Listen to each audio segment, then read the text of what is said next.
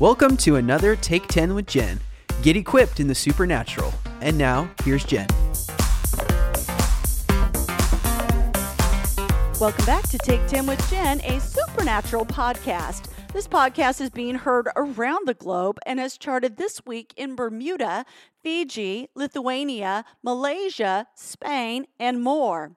Be sure to get this podcast each and every week. Subscribe, rate, and review it, and share it with all of your friends. During my last few podcasts, we've discussed some bad habits that every prophet must break, specifically the bad habit of prophesying extra biblical revelation and the bad habit of not taking care of your heart. When I say that prophets need to take care of their heart, I'm referring to their emotions and mental health.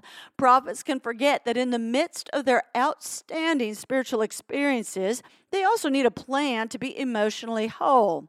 Sadly, I've observed too many prophets falling off the ledge and not finishing well because their hearts had become sick with depression, anxiety, rage, manipulation, or an unhealthy need for power and control. All of these emotions, when they become uncontained, will impact the purity and quality of their prophetic ministry and put a tone over their prophetic words.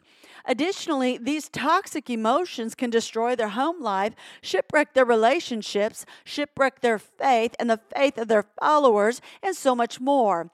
And so heart healing, heart wholeness, and knowing how to heal from very deep wounds is imperative. If you're a prophet, actually if you're a human being, you can't ignore this or be ignorant to the condition of your own heart. If you ignore this, you will get derailed. Before I continue, I want to remind you to get my newest book, The Inner Healing and Deliverance Handbook. It just released last month and has sold almost 11,000 copies already. That tells me there is a widespread need for this book. And the Inner Healing and Deliverance Handbook, well, it describes my personal journey of getting my memories back at age 47. And this is a condition known as traumatic dissociative amnesia. And then finding out I had a history of trauma and deep occultic abuse that I did not know I had. I went through a process of very deep inner healing and deliverance, as well as professional Christian counseling for complex trauma. I am grateful that His word is true. John chapter 8 and verse 36, we read, "Whom the Son sets free is free indeed." Amen? As you read through the contents of this book, you're going to find hope and help to heal from all the damage of your past. You can recover from the worst of the worst. The Inner Healing and Deliverance Handbook is available in paper, hardcover, audio, and digital. It ships from the USA and Australia. Go to jenniferevaz.com and just hit the shop tab. Now back to our topic, bad habits that every prophet must break. Prophets are leaders, and they are supernaturally called and anointed by Jesus Christ to lead, build up, and equip His church alongside His apostles, pastors, teachers, and evangelists. We read about this in Ephesians chapter 4, verses 11 and 12. They are not always knowledgeable as to how to grow in their leadership in a practical way. They can have an intense focus on their supernatural experiences, which is understandable, but not always the same focus on protocol, boundaries, and how to use sound language to communicate their experiences. For example, I've been asked many times by young prophets if they should give prophetic words of correction to their senior leader. In other words, they believe they are hearing or seeing God's rebuke in regards to something in the life or oversight of their senior leader and believe they've been charged by God to tell them so. My question then would be, how long have you been at your church, and have you been invited by your senior leader to provide prophetic correction on that level? The answer is usually not long at their church or not given that level of permission. A prophet has to be a very trusted and mature resource to their church before they're given that level of access to their senior leader. The reality is that most young prophets are not even close to having that much permission, or they don't understand that would take years of demonstrating honor and a pure heart towards their senior leaders before that conversation would ever happen. Giving a prophetic rebuke to your senior leader would then go back to the heart condition of that young prophet. Is he or she angry at their senior leader? Do they feel overlooked, not acknowledged or set aside by their senior leader. Every young prophet goes through this because God is shaping their hearts to serve as unto the Lord and to get their validation from God as well. Also, the young prophet might have been taught some kind of rogue and irresponsible style of prophetic, and this does need to be corrected. If a prophet without longevity or permission believes they are hearing God's rebuke to their senior leader, then behind that rebuke is a charge to not speak it out, but to pray the situation through and all the way through. Prophets are leaders, but they're also intercessors.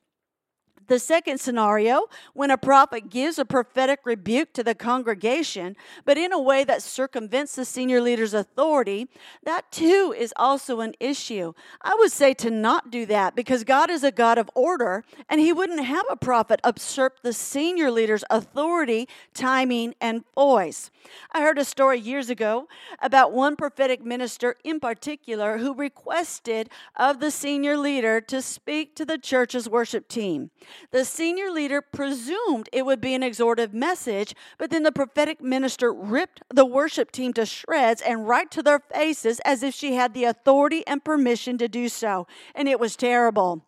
Now, typically, I will hear the argument back that the young or immature prophet, they felt they were required by God to bring correction, but that's not true. They aren't required to say it when basic lines of authority and permission have not been established. That's presumption, and it's out of order. This doesn't follow God's protocol. Once again, it goes back to the heart of the matter and coming into the understanding that prophets are known for the secrets they keep more than the secrets they tell. Remember, prophets are leaders, but they are first and foremost intercessors. Personally, I've been in the know of many situations with leaders, and supernaturally so, but I've never told anyone what I knew.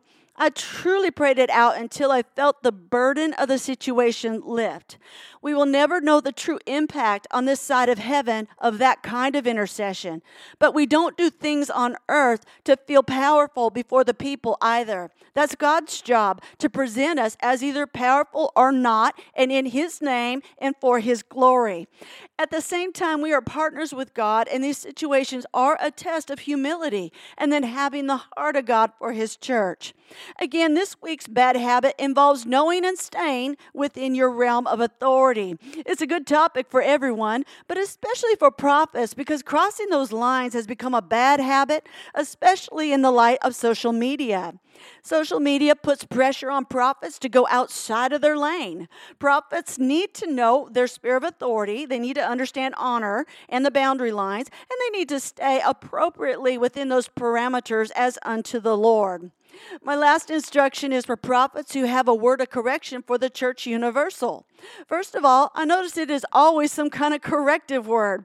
Does the Lord not ever have a word of edification, comfort, and exhortation for His church, His bride on the earth? I can't think of a time where a social media prophet ever had anything along that line to say. I mean, maybe I missed this somewhere, but I've not seen it, and so I know the heart of this is wrong. Secondly, has this prophet ever pastored a church? If so, did they pastor it successfully? That's the practical side of me wanting to know if they have any real-time experience. Finally, is that prophetic word really for the entire church on the earth? Or was it inspired by the last church the prophet ministered at that made them angry for some reason? I say that because so many of these universal prophetic words, they don't apply to the church I co-pastor alongside my husband, nor do they apply to most of the churches that I'm in relationship with. Finally, did Jesus really put that prophet over every church on the earth in that manner? There are very few prophets that I would say have this level of authority. So then the prophetic word has a tone on it, a tone of pride, ego, and self-elevation, and it ends up lowering the credibility of the prophet instead of elevating them. It works against them in the end. So prophets need to stay within their God-given metron, the sphere of authority that Christ has given to them, and then remember to honor the boundary lines and work within their God-given realm of authority. When prophets step outside of that realm, they also are not under God's protection. They can end up with needless spiritual warfare as a result. And who needs extra spiritual warfare? I sure don't, and one way to shut the door on that is to stay within our realm of authority. Thank you once again for listening to Take 10 with Jen, a supernatural podcast. Help me to get this podcast and other resources around the globe. Go to jenniferevaz.com and just hit the Give tab. Thanks again for listening to Take 10 with Jen. For more resources and to become a partner, visit us at jenniferevaz.com.